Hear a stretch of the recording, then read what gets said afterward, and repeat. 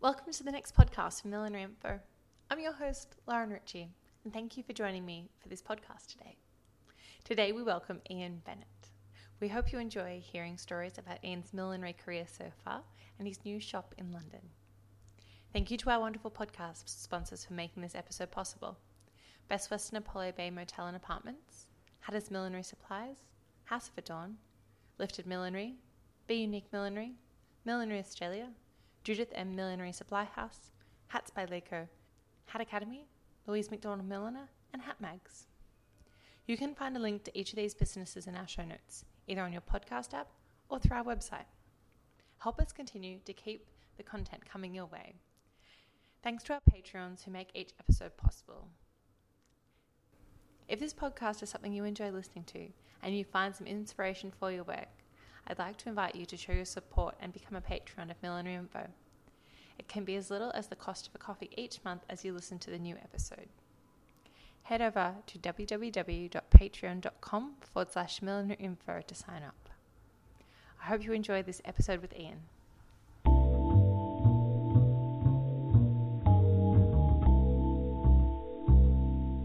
Getting into millinery. So I actually got into millinery, so it's 30 years ago. Oh, wow. Yeah. It was mostly by accident. I did a course at Ipswich College, just a general art and design course. And there was a woman there, Mary, one of the teachers, who did a textiles course. And in the textiles module, you could do hat making. And it never struck me. It's a dome. There was a dome crown and a couple of brims. Proper basic, just basic bit. And it was people made their own felt. Own felt. Yeah, proper home handcrafted. Graham Smith had this fabulous term which he called "loving hands at home." I'm sure people don't quite know the relevance of this. But it's that whole thing of it all felt too crafty. Yeah. It didn't feel polished enough. So I saw it, didn't take any notice of it. But what I used to do was in the sculpture part, I used to make things out of papier-mâché and clay, and then I'd carve them and then make moulds from them. So and then steam, stiffen and stretch fabric either in starch or dip it in stuff and glue and PVA and then stretch it over a mould. And then one of the visiting lecturers came in and said, what you're actually doing is you're making millinery but not making a hat. Yeah. And I'm like, I don't know what you're talking about. What is this gobbledygook you this speak? is not making sense. Like, what on earth does that mean? Because when you make stuff, it's a case of either applying or taking away. It's one or the other in sculpture. So she said, actually, I went to Norfolk Institute, which was Norwich School of Art, and she said, what you're basically doing is you're creating hats without creating hats. So I'm doing a WI course, Women's Institute, and said, why don't you come along? And I'm like, why? Like, why would I? Why? Like, and she's like, just come along. And so I went along to this really drafty old house. Like, there was only one room. The rest of it seemed to be deserted. It's one of those things that you think, walking up the drive, the bus stops outside and you get off and you walk up the drive and you think, what have I just walked into? Is this the end? Is this a ploy and I'm going to end up in bin bags? but I didn't know. And I thought, okay. So, and I saw then other people walking into this building and I thought, oh, okay. So I'm not the only one. I'm not the only one that's going to end up in a bin bag. It's collectively. So yeah, I did it. And there was about 12 other women in there, all in their 60s, if not in their 70s. And I was this 21, 22-year-old then, just like, what on earth is this? Like, what on earth is this? And like, I think women then seem to be very much older than women now. Yeah. Does that make sense? Yes. Like when I was growing up, and when lots of people were growing up, old people older people, like people in their 60s when I was in my late teens, seemed very old. Whereas people now, when you say to people that are in their 60s and 70s, they don't seem anywhere near as old as they did when I was growing up. So we did this, and we bought old felt hats from charity shops for £2 or £3 each, and they told us to take everything off them and then steam them again, and we blocked them, and I was like, I had the best day of my life. It was the most fantastic, and I made probably without fail the ugliest hat you've ever seen in your life. It's all our first hats, I think. Yes, but yes, it got you hooked. Yeah, it properly got me hooked, and I came home, and I at the end of a day of blocking, and I thought I'd made the ugliest felt bowler hat, grey felt bowler hat, out of the ugliest grey you could possibly imagine, but I was absolutely hooked, and it was the best day ever. And that was it. I then started doing an evening class in millinery there at the college. She taught it. And then I specialised for those 2 years at Norwich School of Art in turning all of those hats, all of the projects into hat projects. Oh wow! So everything I made was all then hat based. And then I wrote to all these milliners all over the country and managed to get a work placement as internship, as it's called now, but only like a 2-week work placement at Philip Somerville in Blenheim Street, and came down and did a work placement in London with them, and was watching in a real workroom how real hats were made, and saw that. That was incredible. And did you come down with the idea that I'm never going to leave, I want to stay forever, or how did that? No, it was never. It was never that. It was just to seeing how I didn't have any expectations of anything, and so I came. Somerville's were the only people that responded to me, and Mr. Somerville was absolutely brilliant, and he came down. He actually, many years later, when I worked with him, I got a job there. I actually worked for Philip Somerville 3 times in the end. Went off and did something else, and then came back, and then went off. Anyway, and he, at the end, Mr. Somerville actually used to call me Yap Yap, because, as you can tell from this podcast, once I start, I am like a Duracell bunny and don't stop. When I worked in Chiltern Street at the last time, he used to lean over the stairs, and all down the stair wall was mirrors. And if you were in the bottom of the stairs, you could look up and see into the shop, so you could see if anyone came in when the door went. Or if Mr. Somerville wanted anything, he'd tap on the stair rail or shout, and you'd look up and you could see, and he'd indicate to whoever he wanted. And he used to, every so often, lean over the edge of the stairs and say, "Yap, yap, it's starting to get a little bit loud." And I'd be like, "Sorry, Mr. Somerville," and he's like, "It's signal." But he was great. He was such a wonderful man to work for.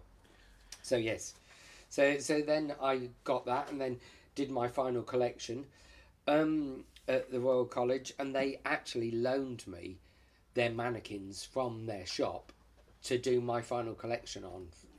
And so drove down to London, collected them all, and took them all back and borrowed them for 2 weeks for my final show, which was brilliant of them. It really was. I was so grateful. And then from there, I applied. The only place that was doing millinery then as a proper was the Royal College of Art. You could do evening classes, but they're mainly for London people, and being in Suffolk, I can't commute down one night a week. I couldn't afford to. Thank you for eating your bone, Arthur. Studio Papa's busy I was going to say, Arthur's busy chewing a bone. The Royal College of Art offered 1 place in millinery per year. Oh, wow. As a Master of Arts. Yeah. And you had to try, and I ummed and ahed, and I thought about it, and I spoke to a couple of tutors, and one of them actually came in and said to me, "What have you got to lose? Like, if you don't get in, the worst thing that happened is you've now got a portfolio ready 6 months before everyone else," because the interview process was done like first week after Christmas. So I hadn't done my final collection or anything like that, and had the interview, and it was like the X Factor. It was worse than the X Factor. It like in all those reality TV programs now where there is a panel. Yes. Oh Jesus Christ! There was 7 people. Oh my gosh! Who was the lineup? John Miles was the principal, so he was head of fashion, and then you had a head of menswear, head of women's wear. Then you had the millinery tutor at the time and the millinery technician, and then there was 2 student reps, 1 student and a student rep at the time. So to make sure that you all come across fairly, Yes. So everyone gave a different viewpoint.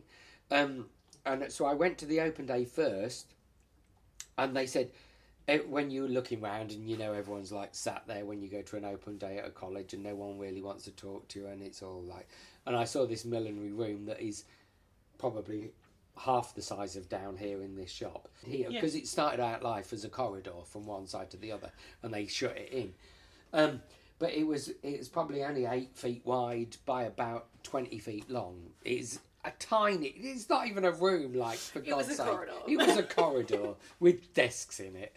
And any time anyone got the chance, it was used as a corridor. Yeah, so, but, I thought, oh Christ, what on earth is this? How can you Do I really want to be signing up? Do I really want to be doing this for 2 years in this room?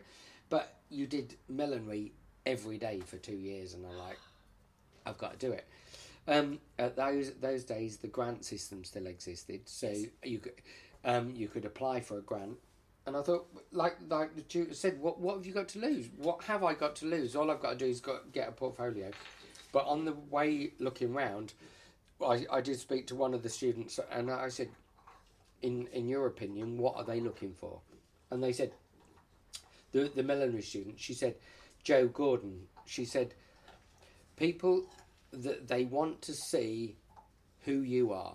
They don't want to see you part of something else. You are not this. They want to see from the moment your portfolio is on their table, they want to see who you are. And it was only 3 weeks until the like handing portfolios. And John Mars, who then gave us all a talk in the big hall at the end, said, I am so bored of seeing big black portfolios with shiny sleeves where people have just thrown money at it. It tells me absolutely nothing about you. If you want to stand out and me to remember you, do something that makes me remember you. What did you do? I based my whole portfolio on first class travel on the Titanic. So I love that. I arrived. Tell us more about this. So everything, my portfolio was a suitcase that I bought from a charity shop, which I had painted gold.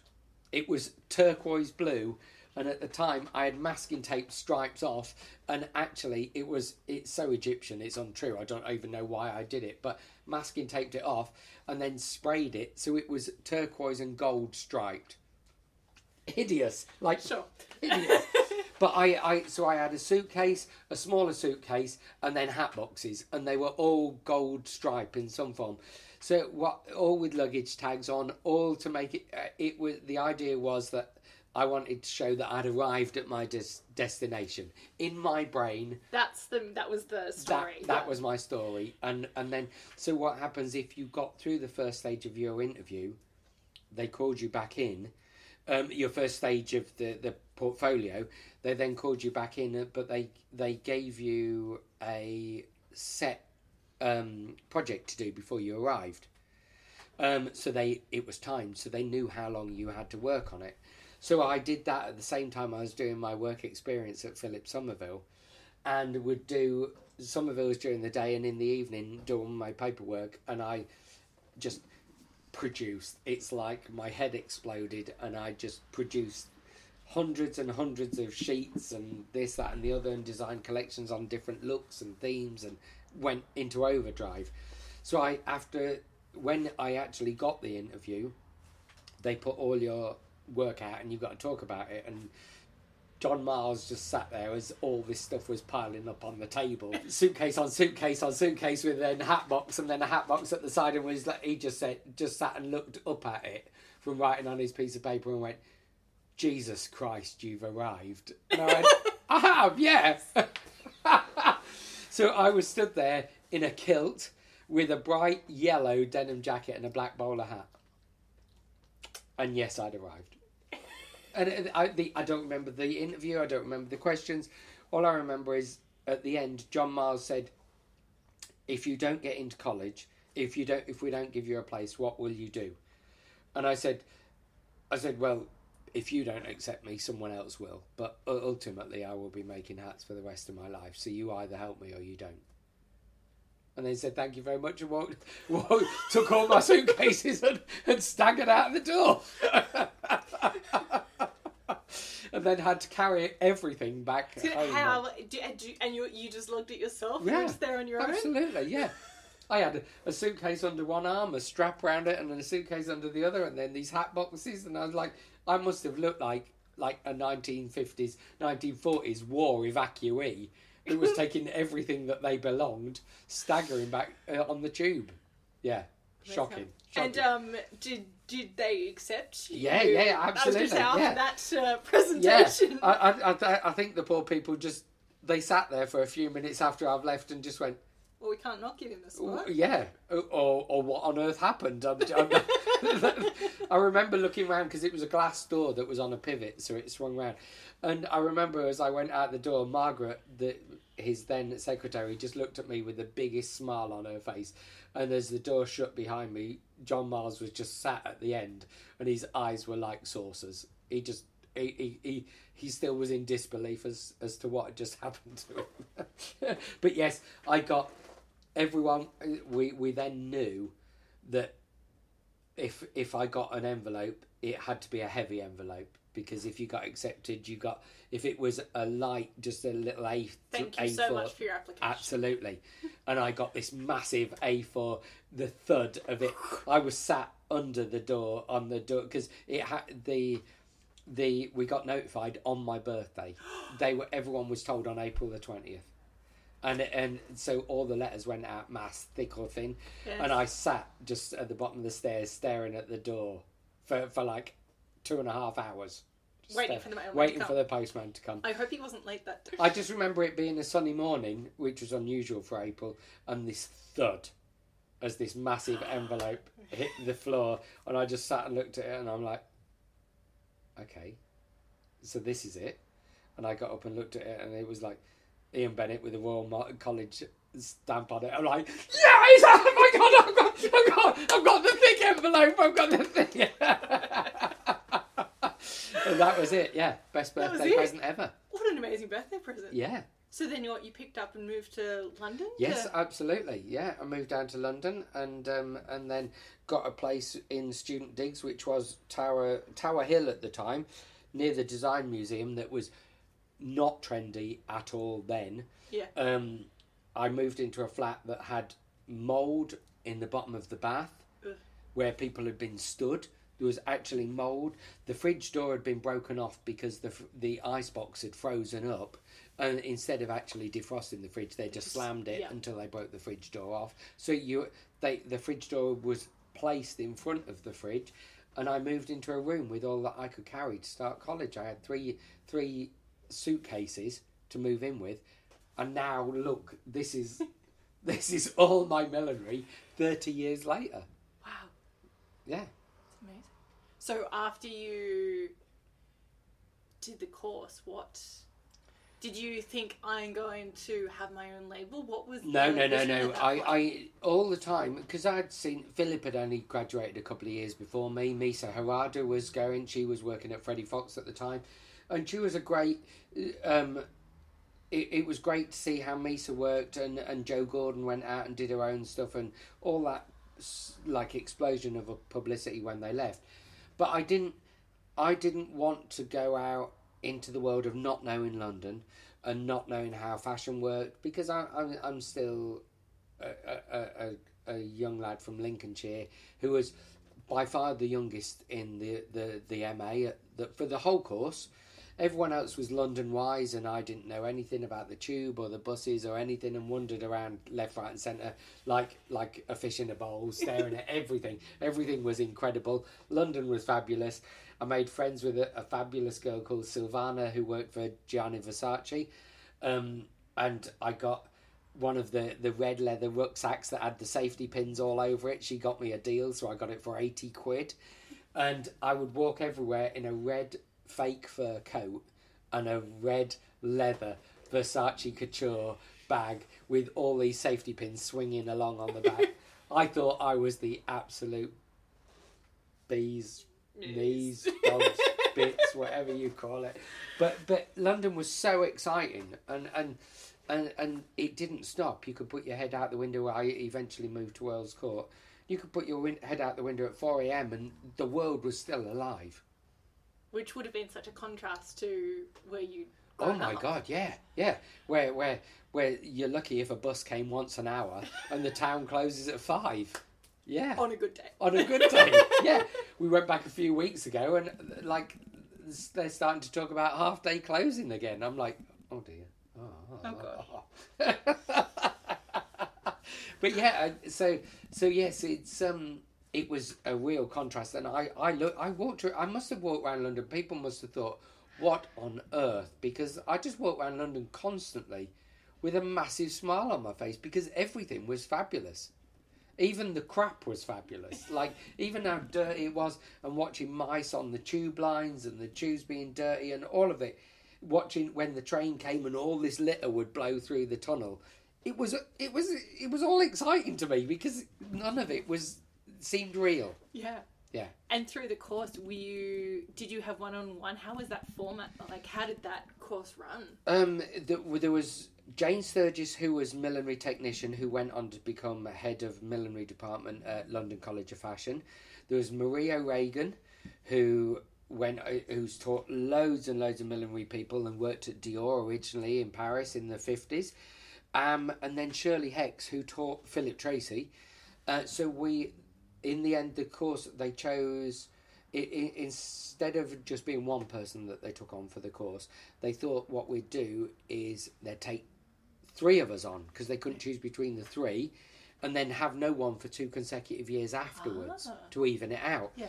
So Pip Hackett, me, and Scott Wilson, all 3 of us did the MA together in millinery. Oh, wow. So we actually had a lot of pulling power, and we had Marie one day, Shirley another day, and then Jane 2 other days after that. So we had 4 days millinery tuition a week, which was like the most incredible thing. And with all that history as well, because Shirley had worked in millinery production, but she worked in factories, she'd worked in couture houses, she'd worked for everyone and anyone, but worked her way up when millinery was when everyone still wore hats, same as Marie. So that Marie worked alongside a woman called Michelin, who used to make shapes for Philip Tracy years later.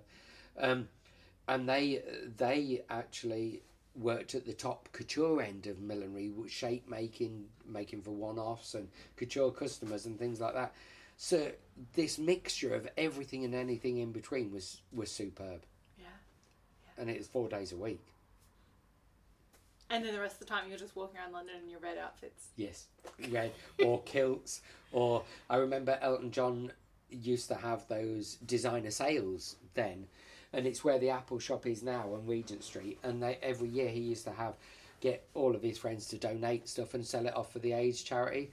And I got a Jean-Paul Gaultier couture coat, a tartan check, burgundy and sky blue check, and the pockets were still sewn up. And it was 150 quid, and I'm like, I thought, can I afford that? I can't really have that. I really can't afford that. And anyway, 3/4 length, and I tried it on, and this guy said to me, like, he said, that coat is made for you. It fit like an absolute, and I'm like, 150 quid. As a poor student thinking 150 quid, how can I afford 150 quid? Even though it's a Gaultier couture coat. Yeah. that didn't even come into it. The idea was, how was I going to afford 150 quid. Yeah. Did you? Of course. I can't remember what I didn't or did eat for the next 3 months, but I bought it, and people came in and and I remember once going into a charity shop, and there was a lime green jumper in the window, like lime, not lime, as in road workman green. Yeah. High vis green, like Paul Smith jumper. And I bought this for 3 quid, a Paul Smith jumper.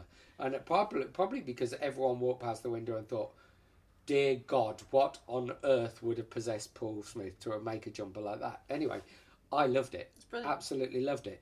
Nobody could ever talk to me because everyone had to put their hand in front of their bottom half of their face, because if they then closed their eyes, they could see a red version of me and the jumper. They got this odd afterglow.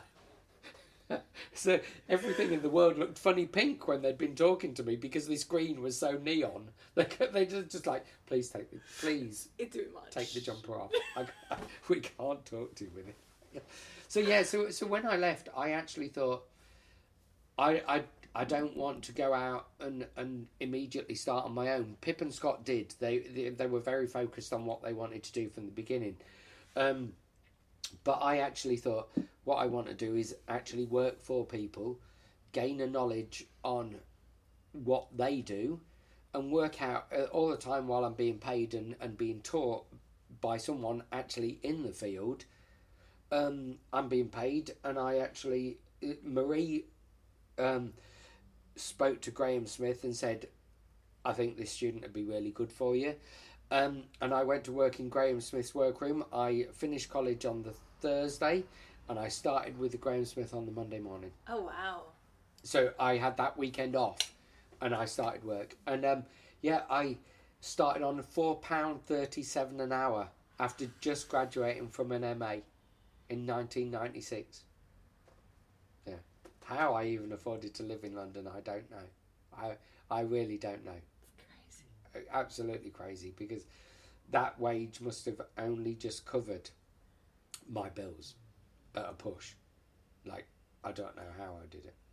Were you working full time, or were you working like extreme hours? No, just full time, because Graham was great. The team, apart from Kay, was and Kirsten, were much older. Yeah. So I sat next to a beautiful woman called Linny, who used to have flower tools and a little electric ring, and used to make all the flower tools in her hand. And Graham would sit at the head of the table. We'd all be round a massive table. There'd be all the others, like Carol and Magda, would work part-time. I would then do all the dyeing. Kay would do all the blocking and the rolling of the edges.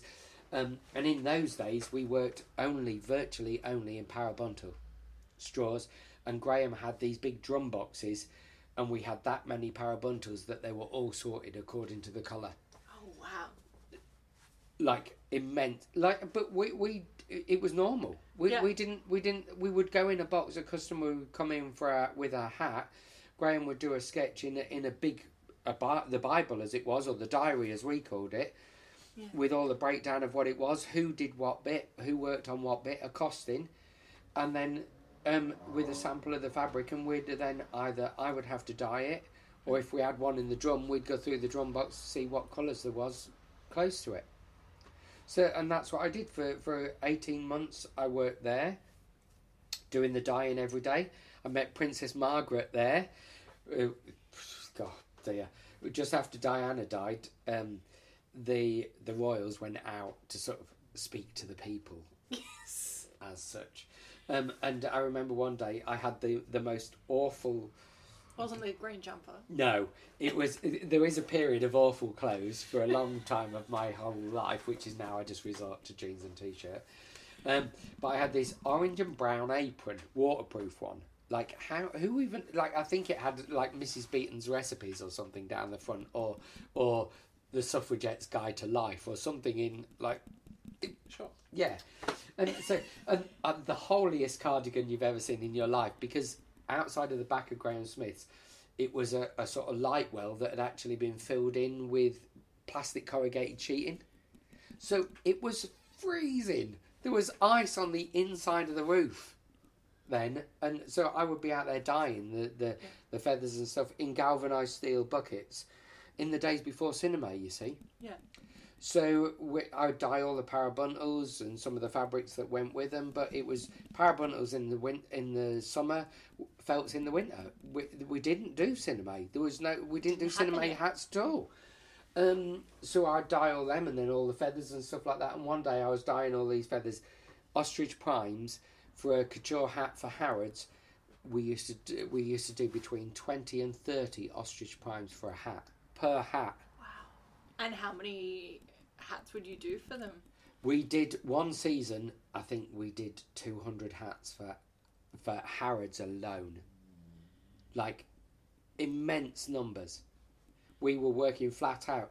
Carol had a little board on her knee with one of those flat irons that she held on a cloth, and Carol could roll between 3 and 5 bin bags worth of petals a day. Well, after 2 days, we would have like a 6-foot square area full of bin bags that was hand-rolled petals by Carol. I would be dyeing as quick as I could dye it. She could press it and cut it and roll it. And she'd be shouting out, Ian, I need more lime green. Or so one of the hats that we did was Graham would block we'd block a blocking net base for the crown.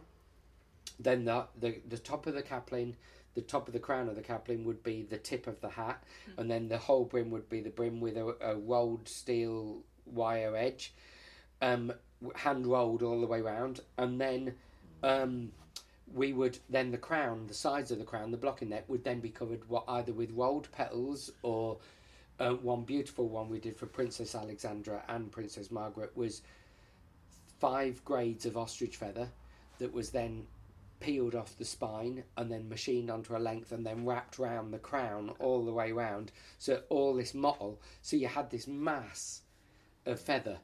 And so I was dyeing these, going back to the Margaret story, I was dyeing 20 ostrich feathers over 2 buckets, all in different shades, rocking them backwards and forwards in buckets like this.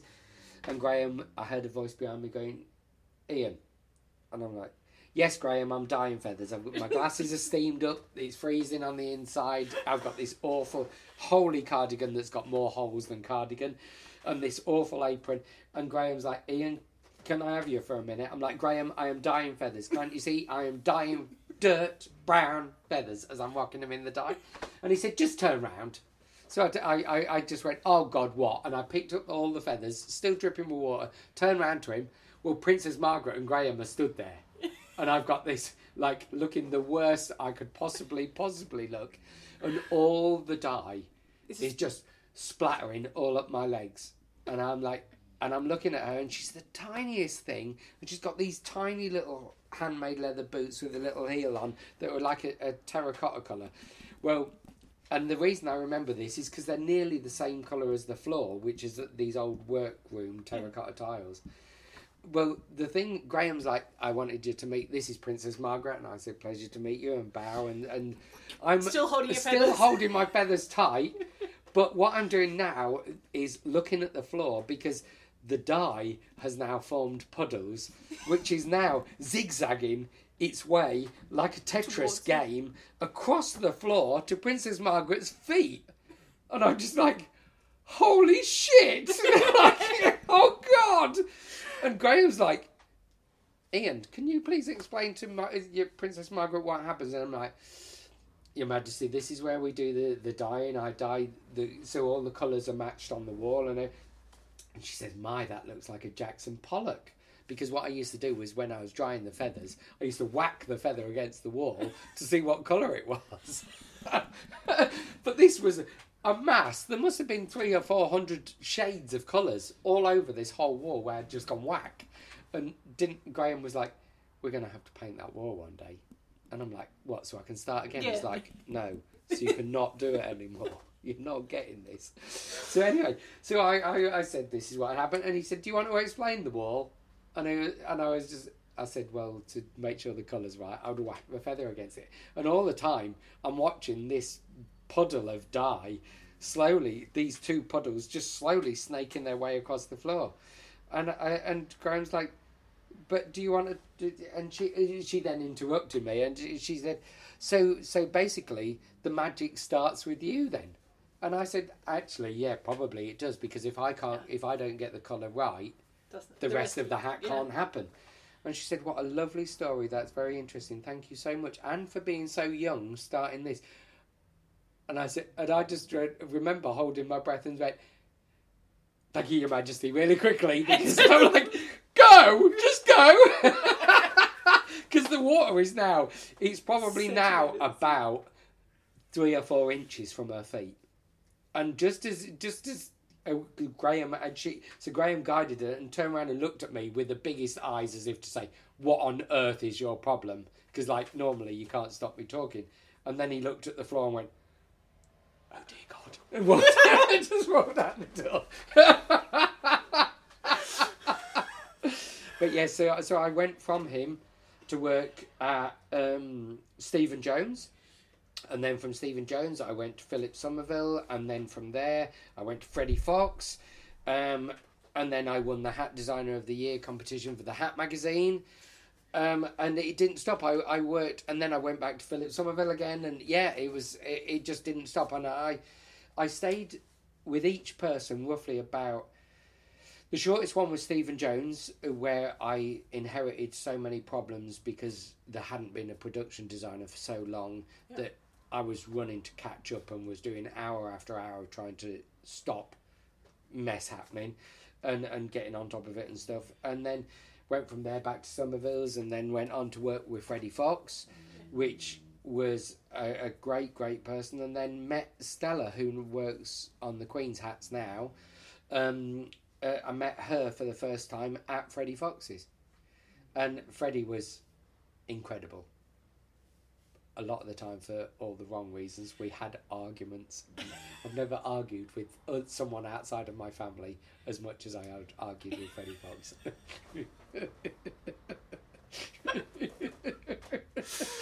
He was creative differences or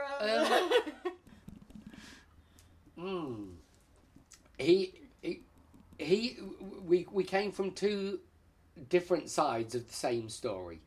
We both understood the value of couture, and we both understood how couture had to happen. But I came from a perspective where I was taught by Marie and Graham Smith and Philip Somerville that couture was something that had to be understood and was a valuable thing. You didn't cut corners, you did stuff properly. And I still, to this day, I do stuff properly. If I'm not happy with it, it ain't happening. And thanks, because it's my own place, I can now do that. But yes, Freddie was Ross and all the people and Stella and everyone that worked there. We would get a worksheet with what hats we had to make that day and a timing, and all the fabric and everything was cut for them and how long we had to make them. And because Freddie made as well, whereas Philip Somerville didn't, Philip Somerville was more of a salesman, a very good salesman, rather than a milliner. He wasn't trained in millinery as such.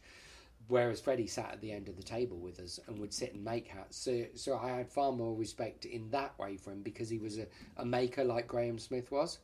So he knew every trick, he knew every way to work fabric. He would say like, no, if you turn it this way, that will do this, and if you hold that. And between him and Stella, the knowledge that they had through millinery was phenomenal. So yeah, but we argued. I'm like, you cannot charge £800 for a couture hat that you want made in 2 hours. And he's like, why not? And I'm like, because it doesn't work. And he's like, it will show, you have to take my... And he's like, it's costed at 2 hours. Stella made it in 2 hours. You'll make it in 2 hours. And I'm like, no, not a chance. And I remember having a stand-up argument with him, and I remember Stella just sitting at the back, just staring at us both. And he's like, when will you get your head around this idea that couture can be made, but at a timed, like a timetabled time? And I'm like, that's not how couture worked. And he's like, yes, it is. This is a business. I'm running a business. And he's like, and then I remember saying, it's not a couture house then, is it? And he was like, I thought, now I've overstepped the mark. That might have been the line. That might have been the line that I've just slowly run past. Raced past. But yeah, we did have many arguments. But he did know that I always respected, like, his work ethic and the fact that he did make himself. And he did go to the palace, and he did know, with alterations and stuff, that he did it. Him and Stella worked on all the Queen's stuff, and he knew how to make a hat inside out because he did it. And when I arrived there in the morning, Stella would start, I think Stella started at 8, I started at 8:30. Freddie would be in there blocking with her or ironing something or getting the customers. So he knew the game inside out in the same way that Graham Smith did. So you can't not have respect for those people. Yeah. And then the hat designer of the year, what did you, for the Hat Magazine, what did you make for that and what came out of it for you? Oh, God. It was... I remember doing the competition and I won all but one category. The one I didn't win was the cut and sew one. I think I came third in that, but because I won in the ready to wear and the couture one, and both all the pieces and the design as well, I think that I then won it because I got that. But I became the overall winner because I'd won the other two pieces as well. And Philip Tracy said to me at the time when he gave me the award, he said that he wanted me to go in and see him because he'd never seen couture stitching like it to such a level. He said your workmanship is beautiful. So to get that from Philip Tracy was like that. In a way, that was worth way more than the prize was. to just be like, yeah.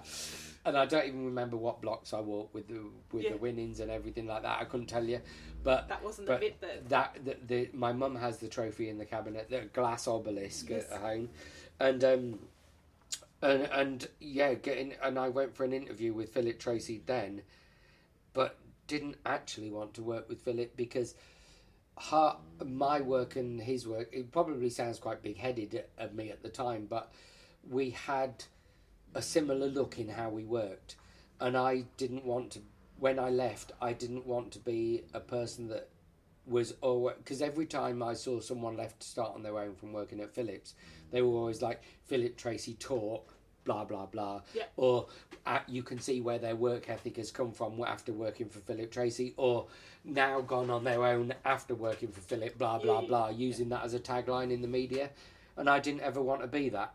So I actually never worked with Philip ever. The interview went sort of disastrously wrong. That's a whole other story. But I see Philip every now and again. He walks up the road with his dog, and we had a conversation not long ago on Battersea Bridge one morning as I was coming in with my dogs and he was going the other way walking his. Lovely person, and his work is just purely phenomenal. Like, absolutely is. And sometimes I think, how different may have life been if I'd have worked for him? And you can't answer that, can you? It didn't work at the time, and that was fine. So never actually got the job with him, and then carried on working. I went to Freddie Fox after winning that award, after I was working in Luton, so I'd done design and worked for the factory. And worked for Albert's in Luton, and where we did ground staff for Luton Airport, and did the hats for British Airways, and did hats for BHS and things like that. So I had done couture with Marie and Shirley Hex, and then gone on and done Graham Smith and Philip Somerville and Freddie Fox and Siggy hats, and then done some work at James Lock. And then, so I'd done all of this, and then I thought, actually, if I'm going to do it, I need to at some point start working on my own, because I'm running out of people left to work. And then, actually, a few years after that, I'd worked for theatre stuff. I'd done some stuff for the ENO by this point, the English National Opera, and done freelance for them and some other freelance jobs. And then I managed to get a Coin Street Community. I got a shop in the Oxo Tower. Wow. And then opened that up. And that was great. Really loved it. But then recession kicked in and I saw it was coming. Fortunately, saw it was coming before it happened. And I got out before it all happened. And I told Stella then that I'd still been friends with all those days from working at Freddie Fox. Yes. That I was going to go on my travels. I was going to go get my motorbike and go on my travels around the world, and didn't want to work with the shop anymore. And Stella said, well, I'm going to work for Her Majesty with Angela Kelly. And they came in and they actually bought the whole shop. Wow. And the whole shop, the Queen's drivers and the cars and the people carriers or whatever you want to call them, came in sort of almost relay format and took everything other than the blocks, and took the lot. The boxes that they went in, I had a drying cabinet, a Victor drying cabinet like the one over there, that I painted gloss black, which I called Darth Vader for my love of Star Wars, and everything went and was actually recreated above the Queen's personal quarters in the palace. My shop, even the styrofoam heads that I'd carved and put the hats on in my old shop in the Oxo Tower, they were all taken and it was all recreated in the palace. Wow. So when I jumped forward a couple of years, my travels didn't work, but around the world, by the way. Didn't? No. Did you even get on the bike? Got on the bike, but the bike wasn't. A Ducati Monster is not made for anywhere that doesn't have roads and good weather conditions, which counts for far less of the world than I'd actually given credit to. So in my mind, I was Ewan McGregor, but in reality, that really wasn't the case. No. So came back, tail between my legs. A couple of years later, didn't work. Parents like, what on earth have you done? And started again. So I then eventually got a job moved back into London, working at ENO again, and doing some freelance work. I did some work at Philip Somerville, and then it came one day. Stella said she needed, would I be interested in going in and doing some stuff for her, teaching her how to dye at the palace, just as a one-off. So because the Queen has all these different fabrics and stuff like that, so I went in as a one-off to do just feather dyeing. Show Stella had to prep them, wash them, dry them, cut them, all that and so on, which was lovely for a couple of days. And then Angela then was getting a team together for the Diamond Jubilee, and for the opening of the Olympics and stuff like that, none of which I knew at the time. But then they called me back in and asked me if I'd be interested in working freelance at the palace with part of the team, which I did. I then worked there for about 8 or 9 months. I started about 7.5 months. I started there September, October, I think, and worked all the way up until the end of the April the following year. Wow. Which was effectively your studio, was odd, yes. Still actually working with Darth Vader sat there, but my view out the window was completely different. My view out the side window of Buckingham Palace was looking on to the Queen's Gardens, and every so often you'd hear the dogs barking and just peer out the top of the window, and there would be the Queen in her headscarf with the dogs in the garden, or a butler walking the dogs, or something. You'd hear all the dogs, the corgis yapping away and go down there, and most amazing time of my life, surrounded by some of the most wonderful people that are to exist. And Angela had such a clear vision of what she wanted from the Queen, and what, also not knowing what the Queen wanted from Angela, but how that all worked and everything. And we had all rooms along the corridor above the Queen's quarters. We all worked. The dresses were being made and fitted at one end of the room, and all the team were down there, and then Angela would oversee stuff and go out and get fabrics and knew what looks were coming up.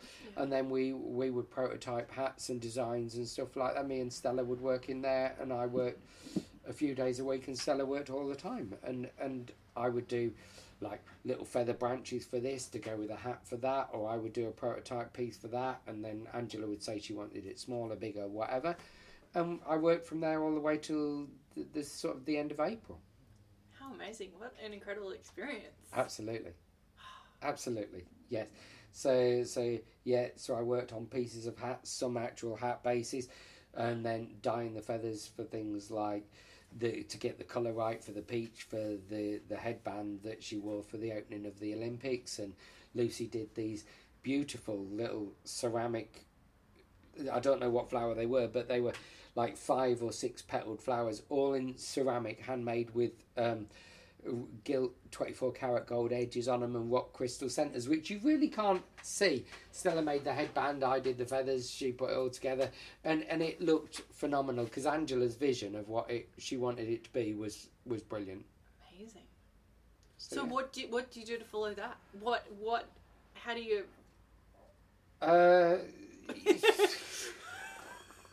But I can't. Do you know? To be honest, a couple of years after that is a bit of a blur. Yeah. I worked for Misa Harada for a while, but I can't quite remember whether I worked for Misa before or after or during or part time. But I worked all the time. I've worked at KNC teaching, so I got into the teaching thanks actually to Dylan and Dawn from Philip Somerville. They asked me if I would cover their beginners course as an evening at LCF, which was on Oxford Street at that time, with a phenomenal block department. Phenomenal. The unfortunate thing was that the blocks were a corridor a mile away from where the room was, so we all had to carry them up and down, which was not great for health and safety, which I'm sure wouldn't be done anymore, but perfect for students to nick blocks, wasn't it? Because they could go, I can't be teaching at the same time as watching what's going on down there.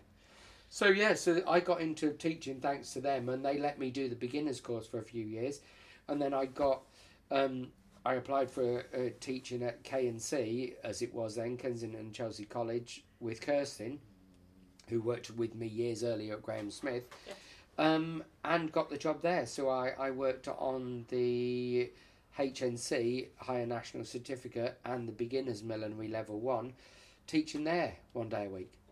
And that carried me through in between Misa, the Palace, and everything like that, all the way through. So that's why that bit in the middle after the Palace is a little bit of a blur. Because I can't. And then ENO slotted in again to that somewhere, and freelance work, and doing odd things like Dairy Lee triangles for production, for people to go around like supermarkets with. I had to make giant Dairy Lee triangles. Sure. And I remember once doing a hat for an ad agency that was a 5 times original size scale hat of a Di Serrano label from the Amaretto lid. It's got a very distinctive big black chunky lid. Mm-hmm. I had to make it 60 centimetres square. I scaled it up, and I had to do all the gold lettering and everything on the top as a hat. It was the size of a sofa cushion, like, and I only had a weekend to make it. And like, what these things, and you do bizarre things. You do when you think. I did a Renault advert for a car called a Velsatis that didn't exist in this country, but the advert was made for Europe, and the idea was that this man and his beautiful wife were all decked out to go to the races in Deauville, as it was, and we ended up using Ascot or Newmarket, one of the two, which we had to be on location at 4:00 in the bloody morning. Anyway, I had to do all these hats that wouldn't fit in the car for different reasons. Either their brim was too big, or the feathers were too long, so every time they got in one of these different cars, their brim got squashed in the door, or their feathers stuck out the sunroof. So we had to do all these different things, so I had to make these really oversized hats for all these fabulous ladies in all these colours. So then they shut the car door, and one of them got their hat trapped in the car door. Another one, they started the car and the feathers are sticking out the sunroof, and all these things. But then the last couple, super chic, she's got a massive black, she's all in black, got massive black brim, he's in a navy or black suit, and she gets in the car, slides into the car with this big brim on, shuts the door, puts on a seatbelt and drives off, because the car is that roomy on the inside. Absolutely. So yeah. Naturally. And so we have the honour of sitting here today in your London shop. You've just moved in. Yeah. Well, just. Well, yeah. Ish. Yes. How long have you been here, and what was it like setting up shop again? I think because I'd done it in the Oxo Tower, none of it was a surprise. But I think because I'd done it in the Oxo Tower, then I had this idea of what I wanted it to look like and what I wanted it to be. But it was always that idea that I wanted it to be like this thing. I had a vision. So I wanted a full-size Union Jack on one wall, but all in shades of grey. and I spent 4 days masking up the wall so I could get an exact, so no one could come along and go, you do know that that's upside down. Those awful comedy flaws, or like when I did films years ago, I did a lovely film called Bellamy with Robert Pattinson and Uma Thurman years ago, and I'm like, please don't tell me at any point this film is going to be flipped around so they're wearing stuff backwards, and fought to the dear death to make sure that stuff went on the right way round and it was all right. And so I obsessed with details. So I wanted all the shop to be grey, and it had these beautiful spotlights. When I come to look round, I put all my business plan together. I was going to teach downstairs and do the shop upstairs.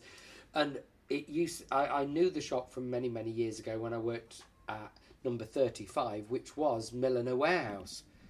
And I worked 1 day a week in the summer doing, basically taking all trims out of packets on the wall and then putting them onto hats for people for Royal Ascot. So I knew the area, I knew some of the place, I knew the shops because I'd already worked in Milliner Warehouse. So when I heard that they were going up for grabs, I applied for one. So I had this vision of when I could do it, and unfortunately in my brain the council didn't ever work as fast as I wanted them to work, and things took 14 times longer than you ever gave credit for. So I applied for them on the open day in October, and actually finally got the keys the first or the second week of April. 6 months it took for them to agree to do the forms and all that. All the time I'm squirreling money away to try and save for the legal fees and all that, and then all of this that's here now was in my spare room. Like, how on earth did this all fit in my spare room? So whenever we moved, we had to move to a house with at least 2 bedrooms, because one of the bedrooms had to be my millinery studio. And I got all of this into a one, like, 12. This is for those who can't see. This is more than a bedroom's worth of a 12-foot items. square bedroom's worth. It's a lot. Like, there's what? How many blocks would you say? 60? Yeah, at least. And then there's 10 or 12 heads, and then all my brims are over on there, and then all my cinema rolls up. I've got about 15 or 20 flower irons. As with millinery, you've got boxes and drawers. I've got 6 drawers full of feathers. Like, how and on that's a earth that conservative happens? count. Yeah, exactly. Yeah, all of and that's without even the shop upstairs. How on earth did I do this? So yeah, after 30 years ago, coming to London with 3 suitcases and 1 TV box in the days before TVs were flat. How on earth in 30 years have I accumulated all these? And 2 dogs. and 2 very snoozy studio Thankfully, puppies. they're snoring, so hopefully you're not hearing too much of those snoring. But yeah, so I moved from there. I moved into there and got it open, and like was so happy. And I did the same styrofoam heads that were on the wall in both Misa's and at the Palace. Same sort of thing with the lit back, because they worked so well. So all the shop was neutral grey with gold accents on it. And then I thought, why work downstairs? And then every time someone came in, I'd have to clamber upstairs. So I did the back half of the shop so I can make everything at the back. Yeah. So the shop people could see me working and see what I did, and would come in and say hello, and it was lovely. Then COVID happened for all of us, Yes. as it did, and we all had to be closed. I got some grants from the council, as we all did, along here, to be closed and stop us from going under, unbeknown to some of us as small businesses, not knowing that nearly 50% of it would have to be paid back in tax, which screwed then us all over again. But then, so that end, I had a big fallout with my neighbour who could stay open during the time and monopolised the whole bottom of the street, because he could stay open and there were people outside the shop and stuff. And in the end, I got the council to agree to this shop that was empty and let me move from next door to him into here, because he started putting his rubbish outside my shop, and not good. It ended in a really bad situation where he threatened me in the street, and that wasn't great. So I eventually got the council to agree to let me have this, which was an old dry cleaners, And they said, that, unfortunately, we'll let you have it, but you have to pay for everything. You have to pay for your move, your shift, your redecoration and everything, which I've done all on an absolute shoestring. The entire shop, from the ceiling lights and everything to the plinths, I've made myself or bought off eBay. The floor is off eBay. The glass tables and everything upstairs, they're either off eBay or when a shop was closing down or you name it. My mum has helped with her Debenhams loyalty card, and my brother wired in the ceiling lights, and I've repainted mannequins until the point where the poor mannequins think their skins are going to fall off. You name it, we've tried it. I've been here at 3 o'clock in the morning putting a new floor down after never making a floor in my life. All those things to make it work, and now I do teaching classes down here. And I've got this lovely grill here. I can see when people come in. Like, the thing is, when you arrived at the door, you're looking around. I was like, he's closed. He's not here. Yeah, but the thing is, it's great because I can sit and work at this table and look through that grill and see people outside. I can see what the weather's doing. I can see people walking about, and it's great for me to work in terms of daylight under here as well. So I mostly sit down here, dogs snoring away, radio blasting out, me singing away to my heart's content. And just happily making hats. Yeah. Which I absolutely love. I remember Marie O'Regan years ago telling me, she said, you won't be physically rich from making hats, but you will, in terms of your body and your spirit, you will love what you do until the day you die. And I have never ever got up with dread. I've never had that commuter feeling, the Sunday afternoon thinking that tomorrow I'm back at work.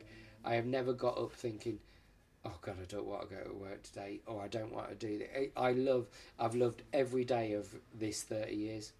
There are times when you don't love it quite as much, but then you look back and it's only when you do things like this that you think, like, God, I did the film for that, and then I did the staging for that, and then I worked on the feathers for that, and the incredible customers that you meet along the way, and the customers that I now meet here and I make hats for here, and all of their stories and their life, and how me making something for them is making their world, and the whole rich tapestry of it all makes it incredible.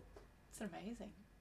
And I absolutely do love it. And I found this week with the passing of the Queen, probably in all of my years, probably the most difficult, because you see people with flowers and that they're going at Victoria, they're going off to the palace and stuff. And I went to the palace last week to lay some flowers and things, and it's so difficult after meeting her yourself. As so many people did, and she touched so many people's lives, which was lovely. And you think, I just can't face the idea of making something or doing something or being anything. And I actually thought, like, when I start a collection, what do I normally do? Which are where those ram's horns come into this. I thought, what hat have I loved over the years? What hat have I loved making, and what hat do I love making? So I pulled everything out of the shop window and put a picture of the Queen in the window with some flowers and a candle when I'm here, or an LED candle when I'm not, and just removed everything from the window, because it's not about me, it's about me being grateful for having a monarch and a royal family that wear hats in the way they do and support our millinery industry in the way they do. And the Queen was such a beautiful person that I just wanted to give my thanks. My nan and my granddad were real royalists, and we grew up watching them on the TV of appearances and what they would do of openings of some god-awful supermarket or something that the poor people had to do. But yeah, so it's my way of giving back. And then I thought, what could I make that I really loved? And so I made that black hat that's one of the hats that I've loved making this year. And I thought, what other hat do I have that reminds me of royalty and royal families and royal life and things? And I thought, I'm just going to make myself, not myself, but I'm going to make for the window. I thought, have two nice clean mannequins with the big black hat on, and a nice 50s style pillbox with a big. I've been lucky enough to get hold of a massive. It's 10 foot high by 6 foot across Union Jack from the Olympics. Because I can't do half measures, as my parents say. I don't know why you can't just have a normal flag like everyone else. No, why not? I want a London stained, ripped Union Jack from the opening of the Olympics, of which I've got, but is now lost somewhere in the post. So my plan is to, as I design everything in my head, is to have a Union Jack in the window with a vase of flowers and these two mannequins. Yeah. For the passing of the Queen. Yes. How amazing. Now, I'm going to ask what sounds like an odd question after that information, but you mentioned you design in your head, but you also sketch so much. How's your process for... Oh, God. Anything and anything. Like for you can sit and see them, but for the guys that can't, I have a pair of ram's horns sat on the side over there. And I thought the other day, what can I start my new collection with? I start often with the most odd thing. Something that just randomly sits in my head, be it a rocket or a unicorn, or I don't know if any of you saw a couple of years ago, Amanda wore a hat at the Fashions on the Field, which was covered in Swarovski crystal, which I based around the Tin Man from The Wizard of Oz. And I thought, what film affected me more than any other film in the world? And it's The Wizard of Oz, when it goes from black and white, when the house hits the ground, into colour. And for that to happen in 1930, it still gives me goosebumps. In 1937, to go, for those guys to have the imagination to do that, from that must have been phenomenal. Yeah. And to break the mould in terms of film like that. And I thought, what film inspired me more than anything? And it's The Wizard of Oz. So I thought, how could I do something that reflects The Wizard of Oz in one simple thing? And I thought, well, I can make a hat like the Tin Man's, which is where that hat came from. So each time I do, every so often, not when I get stuck, but when I sort of can't see a clear path, I make a really random one-off thing. Like for the Millinery Award with the fireworks, that I didn't know that the award that I actually won in 2016, I didn't know that it was going to be drawn on Bonfire Night here, which is November the 5th. But that's when it was, and I made a hat based on firework displays out of feathers I actually won on our Bonfire Night. And then a couple of years later to do native Australian flowers all made out of feathers for my botanical hat, and with the little William Tell West house that's in the Melbourne Botanical Gardens. And it's every so often I throw myself a curveball. So that's what gets you going. So that's what staring at a pair of ram's horns at the minute is. Yeah. I'm going to make a pair of ram's horns as a hat that's going to sit in the window that people are going to go, what on earth is that? And but they're going to come up and have a look. Yeah, but in the way that the Tin Man that's in the window now, or as Amanda calls the unicorn, or as everyone seems to have their own name for, it sits in the window on a turntable, and people love it and photograph it and talk about it. And I hear many people from down here go, "Oh my God, I'd never wear that," or "Isn't that fantastic?" For every one person that doesn't like it, I hear 50 people that go, "Oh my God, that's fantastic. I don't know when I'd ever wear it, but I think it's fantastic." So that's usually what starts a collection going. I make a mental piece that no one's ever going to wear, but I just need to make it to get it out of my system. Yeah. So is that what is next?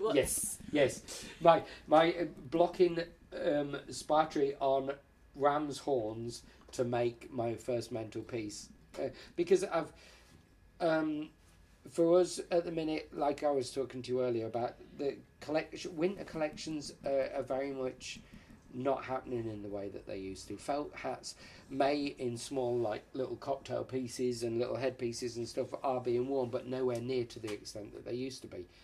So in a way, I'm actually sort of Woolly jumpers that my mum knits for me every year that I put in the shop are all ready. Yeah. My mum knits them regardless of colour. As much as I try and ask her if she can please knit me so many black ones so I can put coloured pom-poms on them or fur pom-poms on them or something like that, and cream ones, she's as much of a curveball thrower as I am, and I will get electric green ones, shocking pink ones, bright orange ones. And you've just got to adorn these beanies ready to be and worn. I put them in the shop, and someone will come in and go, "That is the most fantastic orange I have ever seen in my life." Whereas the colour of the year is something like sage green.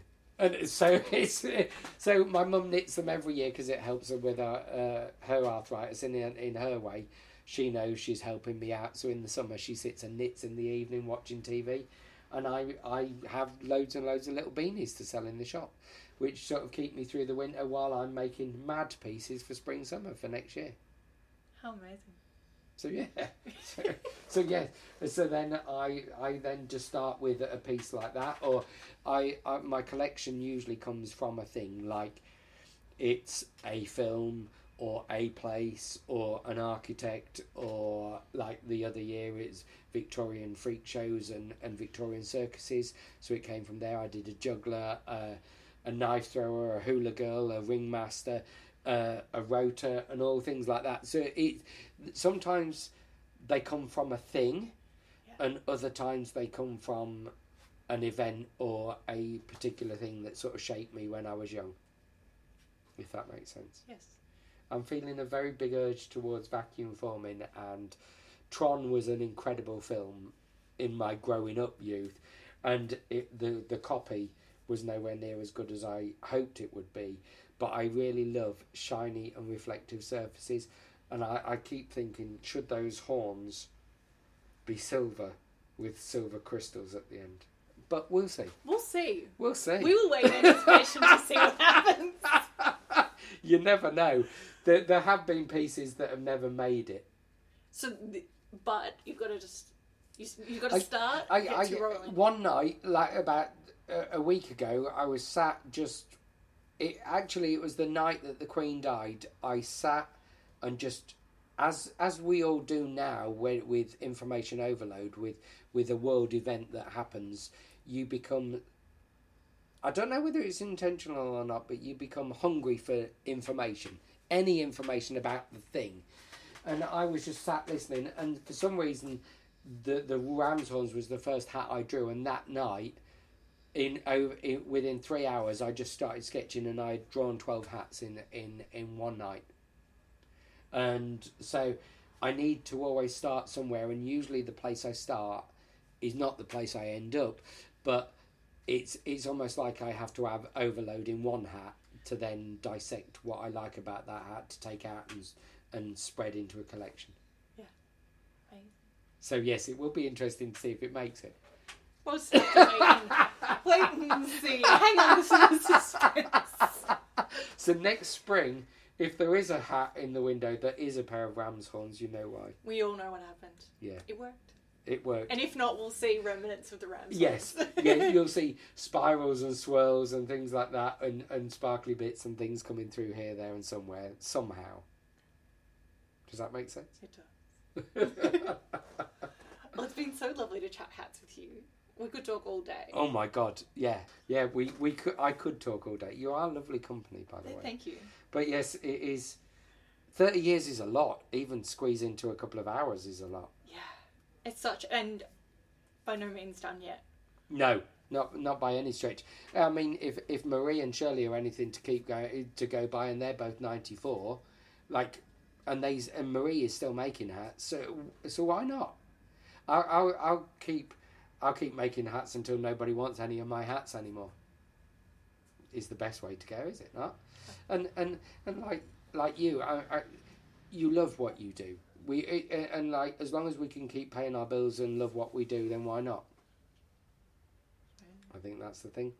And the teaching, one, it sort of keeps me mentally young, but two, you never know what people are going to be around the corner and what they're going to request from you, and what students of their ideas for their collections are going to be, and how it's going to stretch you in another way, which is why I love teaching and why I love sharing stuff with people, because like lots of people when I first started in millinery didn't ever want to share anything with people, like only if you worked for someone would they show you that show that technique, which was great.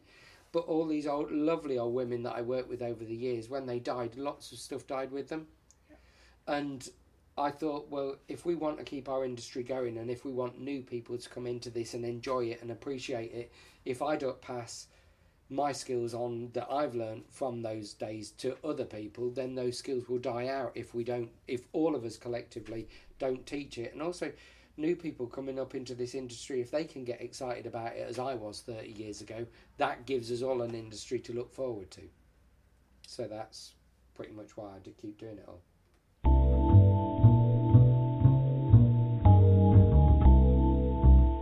Thank you for listening to this episode of Millinery Info with Ian.